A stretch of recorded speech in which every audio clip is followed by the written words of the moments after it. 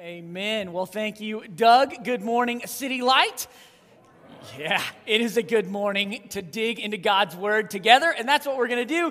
We are studying the book of Mark this summer together, and this morning we're going to be in Mark chapter 2. Now, Mark is a biography of Jesus. One of four in the Bible. Matthew, Mark, Luke, and John are each biographies of Jesus in the Bible, accounts of Jesus' life. So it would make sense then that Mark chapter 1 was the grand entrance of Jesus into the world. Now, I'm not talking about Jesus' birth. That was amazing, but that's not recorded in the book of Mark at all. Now, in Mark, Jesus' grand entrance to the world happened at his baptism. It happened when God literally spoke from heaven and said this, "You are my beloved Son, with you I am well pleased." And when the voice of God rang out from the heavens, speaking to and about Jesus, it was like an announcement, like a declaration, like a blessing over Jesus, the Son of God, that commissioned him. It's like Jesus came as the Son of God with a mission and a message. And when God looked out over Jesus at his baptism and said, "You are my beloved Son, with you I am well pleased," it sent Jesus out on that mission with that message. And we see it just a couple verses later. Jesus says, "The time is fulfilled and the kingdom of God is at hand. Repent and believe in the gospel." The kingdom of God is at hand when Jesus enters the world. What did that look like? Well, when the kingdom of God was at hand, it looked like something people had never seen before.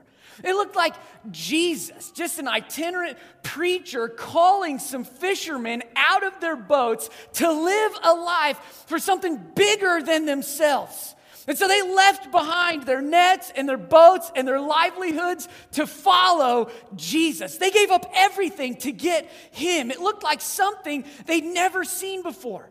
When the kingdom of God was at hand, it looked like Jesus speaking with the kind of authority that silenced demons and sent them away.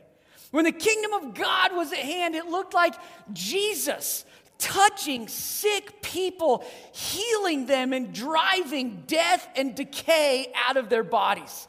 When the kingdom of God was at hand, it looked like something no one had ever seen before. And after each instance, the people who saw Jesus doing what Jesus came to do, they left amazed and telling everyone about what they had just seen. Word about Jesus was spreading. Now, I don't think going viral was a thing back then, but if it was, that was happening to Jesus, all right? When people saw him, they just shared about him. They couldn't stop.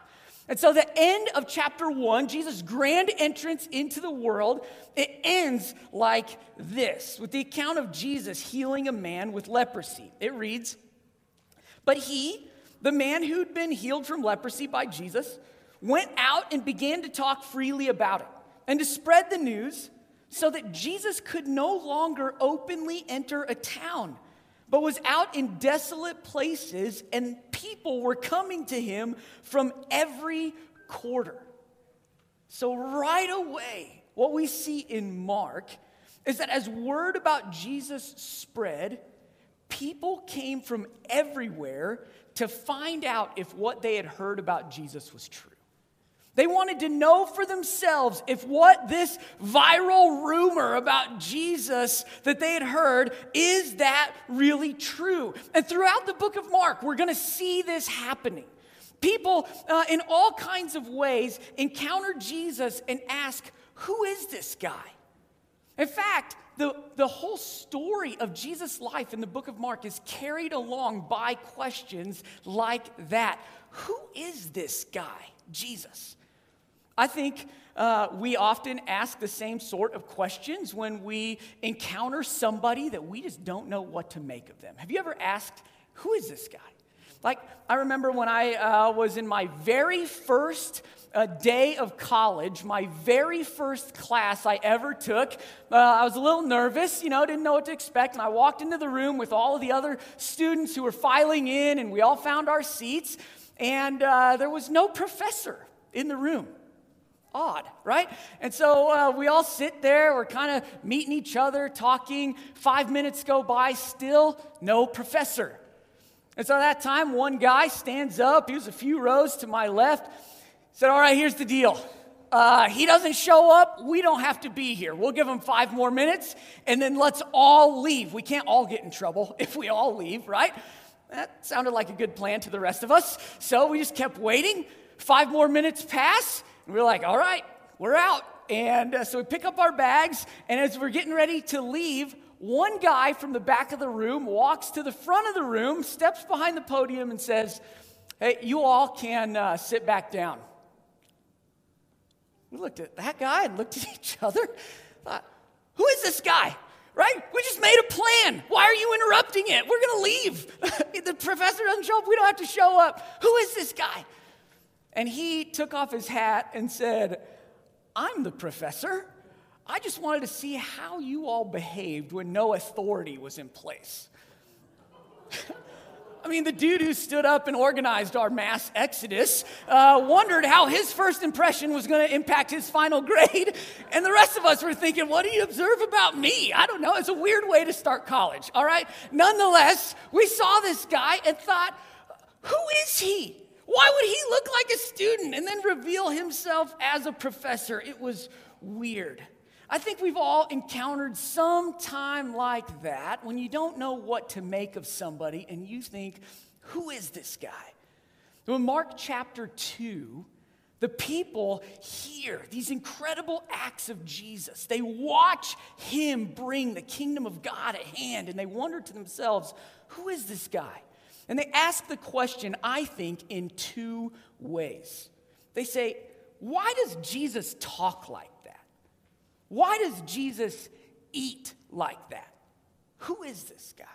He's not like us. We don't know what to make of him. And in each case, when Jesus answers their question, we learn something about him. We learn something about the kingdom of God at hand. And so that's going to be our outline this morning. We're going to look at the questions that these people asked and the answers that Jesus gives to find out who is Jesus and what does it look like for his kingdom to come. So let's start with question number 1. Why does he talk like that? Who is this guy?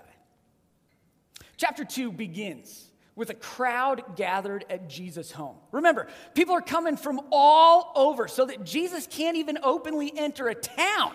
There are so many people there. How's he going to get into his house? There's just crowds of people from all over crowded into Jesus' house. It's like shoulder to shoulder, packed place. And that was a problem for one group of guys who had come to see Jesus. They'd heard what Jesus did, and so they brought a friend of theirs who was paralyzed. They brought him on a bed or a stretcher, a cot. They carried that up to Jesus' house, and they could not get in the front door because there were so many people in the house. And so they resorted to extreme measures to see Jesus. They scale the side of the house, climb onto the roof, cut a hole in the roof, and then lowered their friend down through the roof to see Jesus, right? That gets kind of intense. The Bible tells us how Jesus responded. This is chapter 2, verse 5. And when Jesus saw their faith, he said to the paralytic, "Son, your sins are forgiven." And at that point, they think, who is this guy?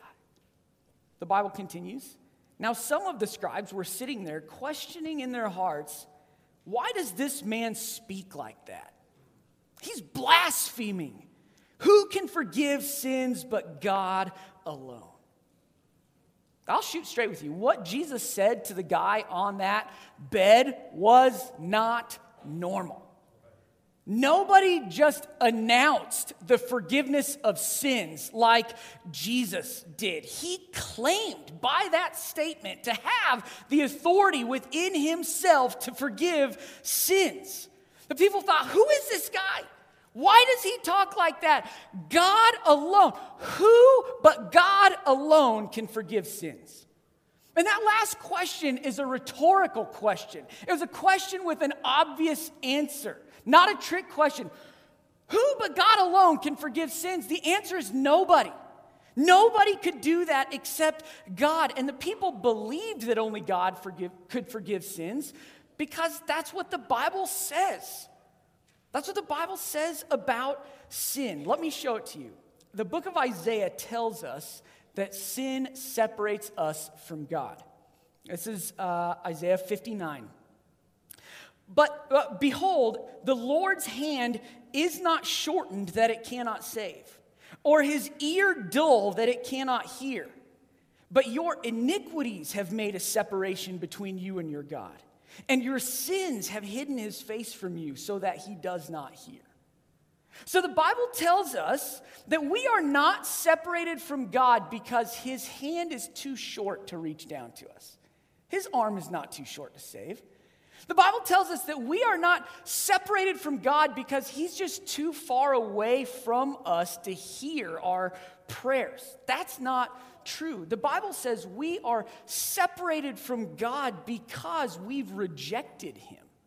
That's what it means to sin. We've turned away from God. And because of that, that means I cannot ultimately forgive your sins because your sins are against God. You cannot ultimately forgive my sins because my sins are against God. You tracking with me? That means it makes sense that God alone can forgive sins because all of our sin is against God alone. That's the line of thinking. That's the nature of sin. Only God can forgive sin. Not even the prophets or the priests that God sent could forgive sin. The other people that God sent couldn't forgive sin. Prophets couldn't do it. Prophets could declare God's forgiveness, but they couldn't forgive sin themselves. Look at this exchange between the prophet Nathan and King David in 2 Samuel. David said to Nathan, I have sinned against the Lord. This is a man confessing to the prophet that God had sent to his people. I've sinned against the Lord. What does the prophet say? And Nathan said to David, the Lord also has put away your sin. You shall not die. Was that Nathan's decision? No, that was what the Lord did. So a prophet can declare God's forgiveness, but he can't actually forgive. Okay, priests, they're a little different ball game, a different animal. A priest could offer a sacrifice for sin to the Lord, but they could not themselves forgive sin. Look at this from the book of Leviticus. It's like the handbook for sacrifices for priests in the Old Testament. Leviticus chapter 4 says, as the priest did with the bull of the sin offering, so shall he do with this. And the priest shall make atonement for them, and they shall be forgiven. And so the priest makes a sin offering to the Lord as atonement for the sins of the people, and then God promised to forgive. So the priest could offer a sacrifice but couldn't forgive himself. And so, back to Jesus, the man on the bed lowered down in front of him. It would have been normal for a regular prophet or a regular priest to say, God forgives your sin, to assure him of God's forgiveness. But that's not what Jesus does.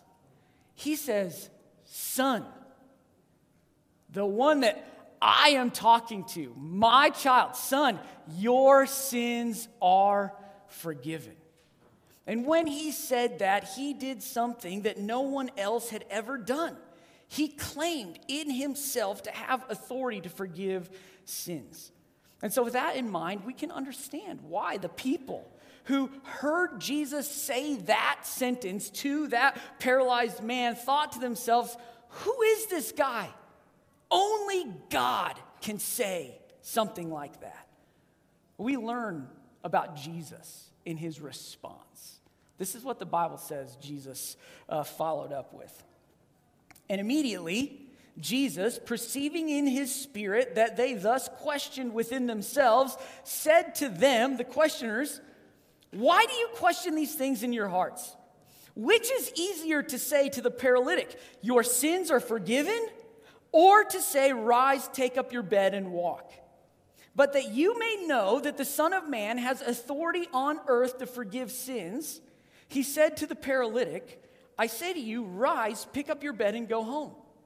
And he rose and immediately picked up his bed and went out before them all, so that they were all amazed and glorified God, saying, "We never saw anything like this." In response to the questions, Jesus asked questions of his own. He says, which is easier, to say to this guy, "Your sins are forgiven," or to say, "Rise, pick up your bed and walk"? This is not a trick question. Which one is easier to say? Well, it's easier to say your sins are forgiven, because if you're faking it, there is no evidence to say whether you actually accomplished the thing that you said or whether you didn't accomplish the thing that you said. So it's really easy to say your sins are forgiven, but it's really hard to do that because God alone can do it.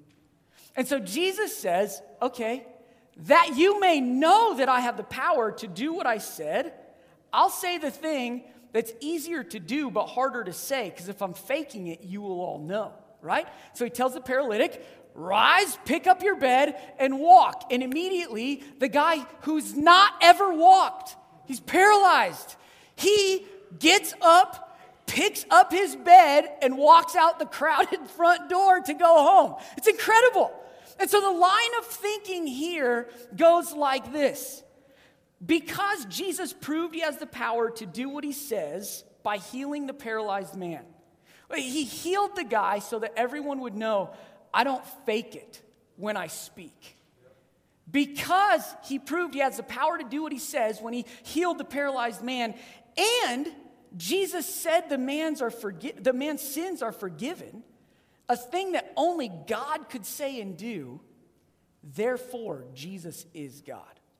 Are you tracking? It's like a proof of who Jesus is. Because he could do what he said, and he said his sins are forgiven, he must be God who can forgive sins. So the people around Jesus heard his words and thought, who is this guy? Why does he talk like that? Only God can forgive sins. And Jesus' response was, you're right. Only God can forgive sins. I am God. That's Jesus' response. What we learn straight away in Mark chapter 2 is that Jesus is God. Now, I'll shoot straight with you. It's hard to blame all of those people for their confusion about who Jesus was and why he would speak like that. It's sort of like my college professor that looked like a student, right? In those first minutes of the class, he didn't show any telltale signs of being a professor.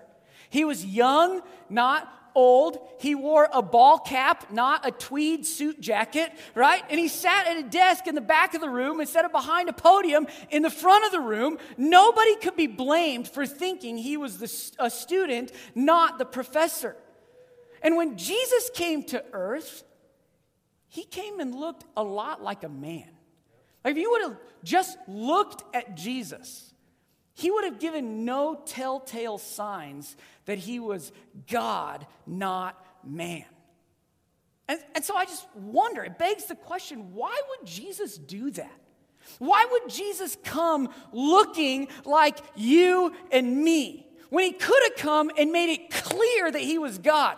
Like, why didn't he come and look like Zordon, right? Like Power Ranger fans from the 90s, anybody? Like the floating head in the clouds that you're like, that guy is not like us. He must be some sort of God.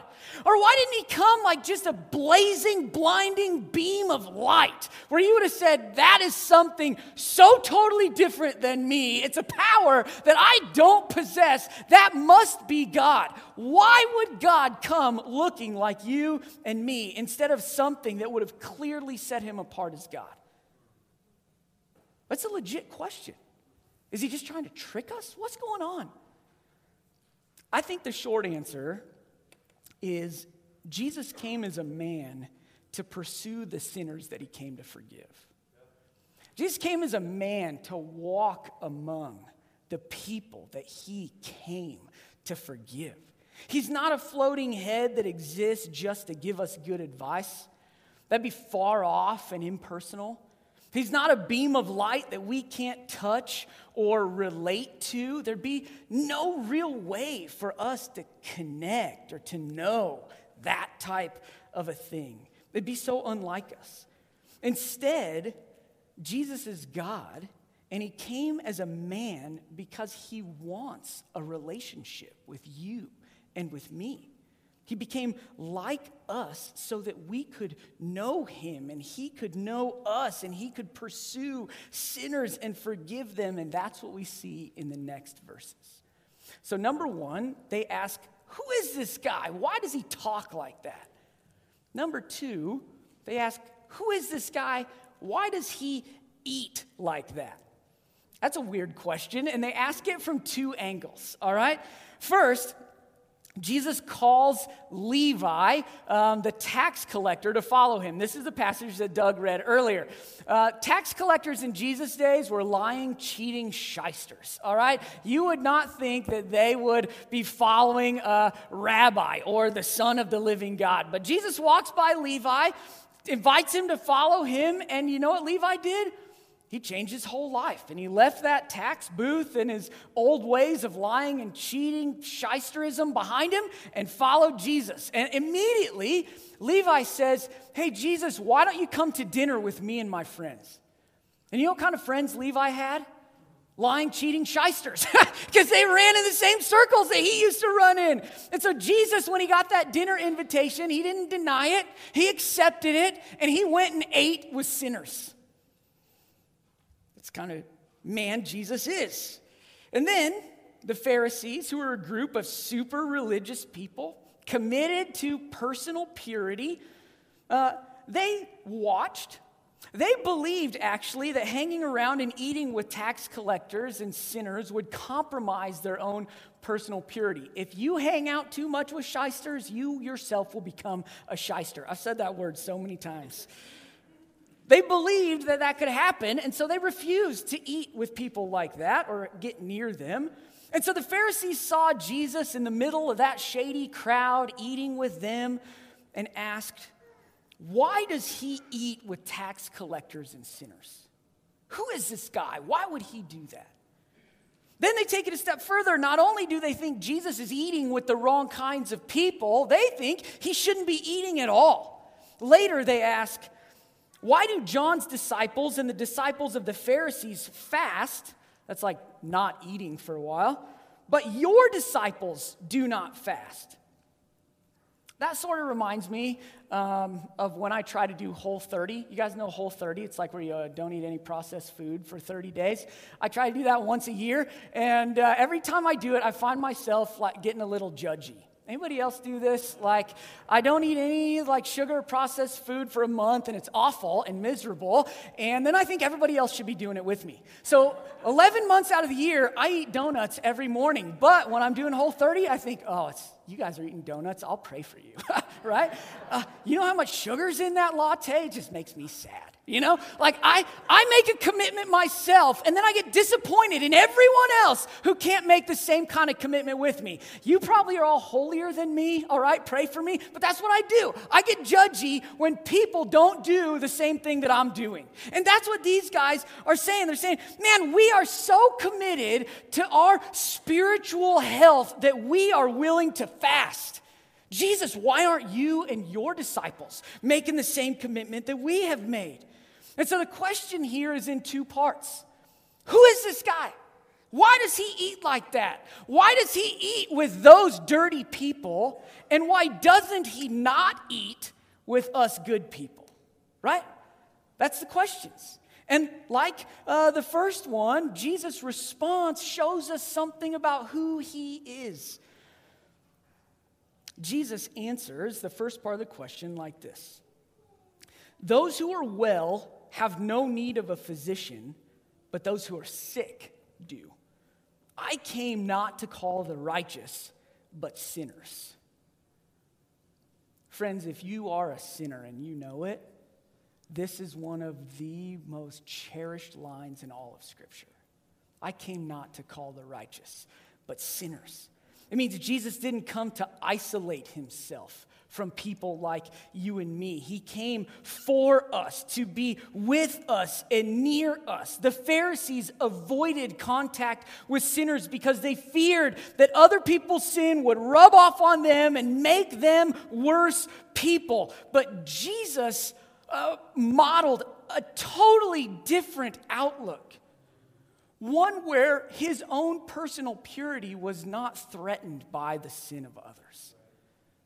He walked among them, lived near them, came for them. He spent time with sinners. And in the same way that Jesus touched the leper and did not get leprosy, but instead the leper got healed, Jesus, the sinless God-man, came to earth to walk among sinners, getting close to them, eating with them, touching them, and he did not take on our sin. Instead, he healed us from our own sin.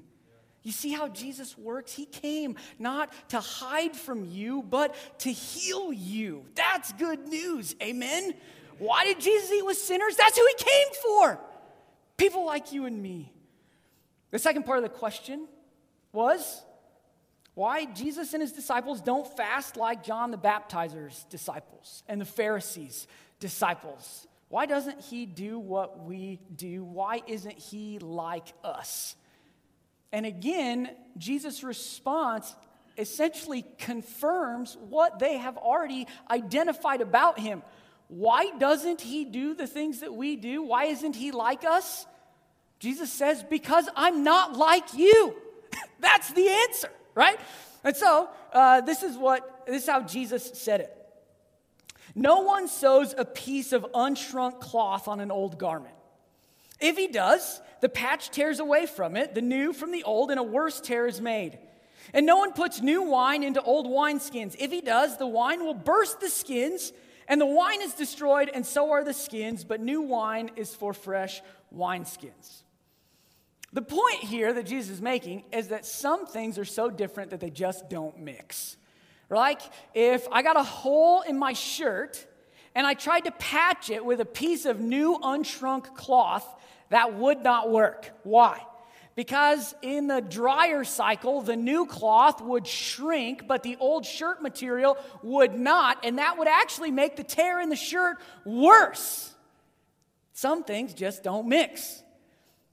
The next one, new wine and old wineskins. We actually put wine in bottles these days, and you can refill them, and so this one doesn't relate as well to our world today. But in Jesus' days, they didn't put wine into refillable bottles. They put wine into skins. And somehow the wine and the skin would age together.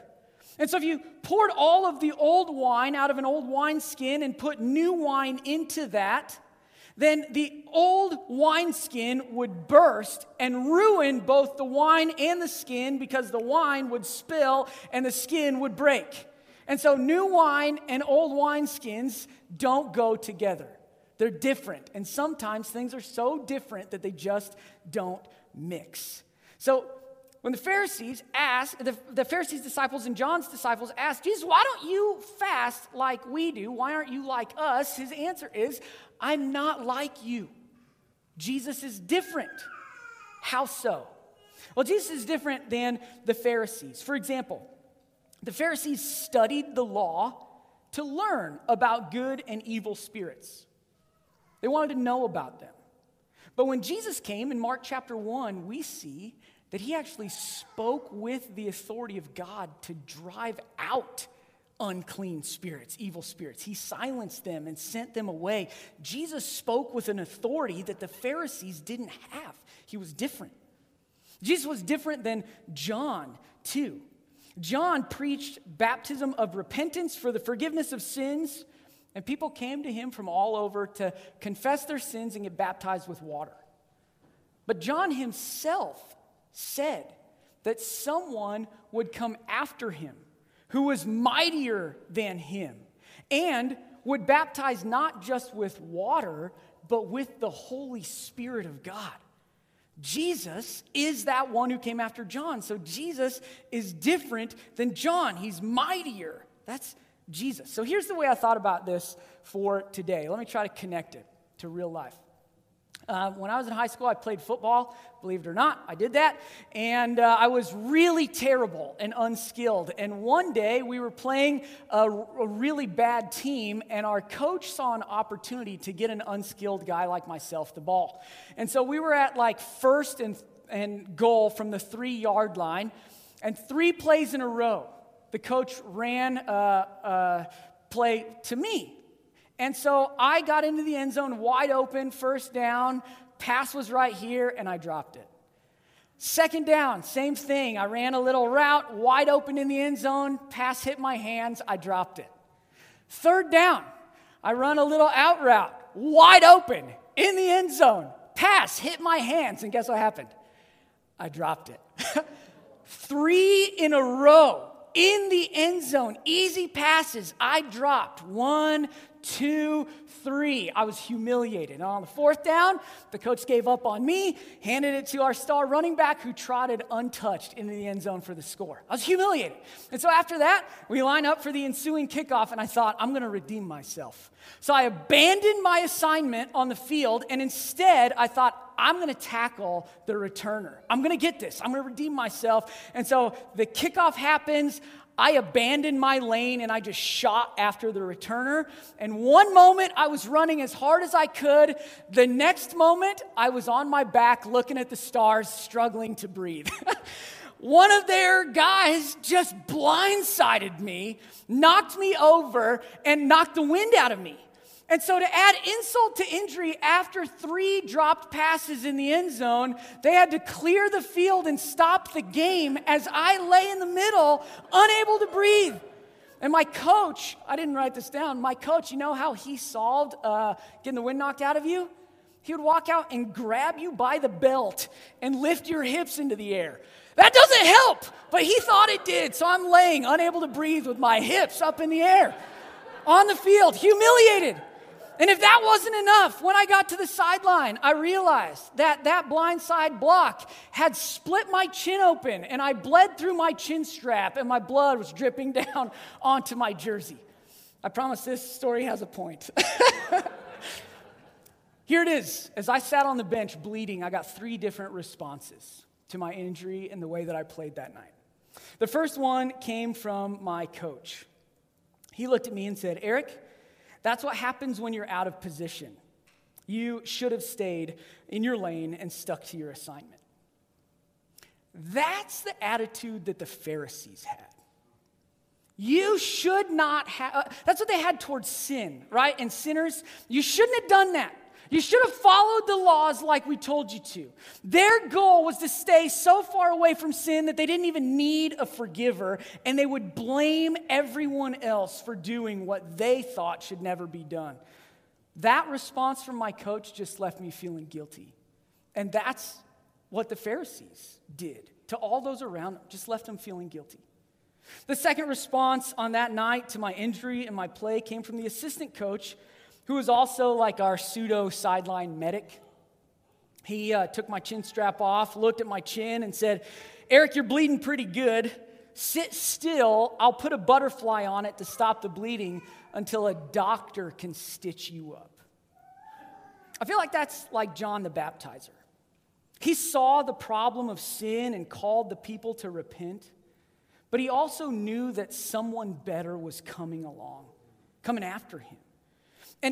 And just like John the Baptist to the people of Israel, his response just made them eager for what would come next.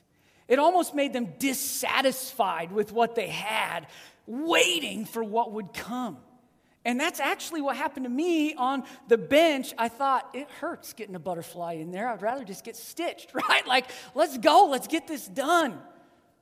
The last response came as I sat in the ER and talked to the doctor. He said something like this: Eric, this cut goes deep. Without treatment, it'll get infected.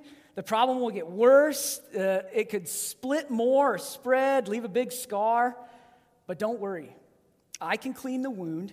I can close it up. I can stop the bleeding. I can stitch it together. I can make it heal. That was a totally different and far better response than anything I got from either of the guys on the field. In the same way, Jesus' reaction to sinners is totally different and far better than what the Pharisees and their legalism or John and his retreat into the wilderness could ever offer. See, Jesus doesn't see your sin and shame you for it. He doesn't send you to someone else to get it taken care of. Jesus himself forgives and heals sinners. He's the one we've been waiting for. There is no one like him. Jesus isn't like the Pharisees who thought their self-righteous, self-help programs would keep them so far from sin that they wouldn't need a forgiver. That doesn't work. Because no matter how hard we try to be the best version of ourselves, we can't help ourselves. We can't forgive ourselves. We can't save ourselves. We need Jesus. And Jesus is different than John the Baptist, who, please don't hear me dogging on John. Jesus said he was a great man, all right? But John said Jesus was greater. It said Jesus was different than John. He wasn't like John, who retreated into the wilderness to escape the sin of the world. That doesn't work either. The problem with escapism or retreatism is that no matter where you go, there you are, right? You might escape some of the brokenness of the world, but you can never retreat far enough to escape the sin sickness in your heart. You need Jesus. He is the God who became a man and came to earth to be near sinful men and women and children like us. It is good news that Jesus is God who became like us to be near us so that he could forgive us of our sins. Friends, as we read through Mark, we're going to see over and over again people asking, who is this guy?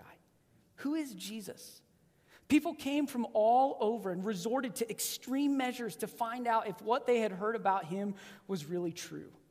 And Jesus proved himself to the people back then, and it's my prayer that as we gather here to study Mark together this summer, that God will prove himself to us too. If you've ever wondered, who is this guy? Who is this Jesus? I've heard lots of different things, that Jesus is a king, that Jesus is a friend, that Jesus is a lover, that Jesus is a judge. Who is Jesus? If you've ever wondered that, can I invite you to study Mark with us this summer? Like, study the scriptures, ask the questions, seek the Savior. Here's our plan. I'll just lay it out for you. We're going to do one chapter of Mark a week, all summer long. There's 16 chapters. We started with chapter 16 on Easter, so we're going to go through chapter 15, all right? So one chapter a week. This week is chapter 2. If you want to prep for next week, it's going to be chapter 3. Read with us. Study. Seek. Ask your questions. Let's together say, who is this guy? And find out from Jesus himself what he says. In Mark chapter 2, Jesus says he is God, the one who came as a man to know sinners and forgive them of their sin. That's good news, amen? Would you guys pray with me? Awesome, God, I thank you for this passage in Mark. That the same questions that we ask are questions that people ask in Jesus' day, and the answers that Jesus gave them can still speak to us now. And so, God, this morning, man, would you give us answers in our hearts from your word, by your Spirit? Would you speak to us and guide us and show us who you are?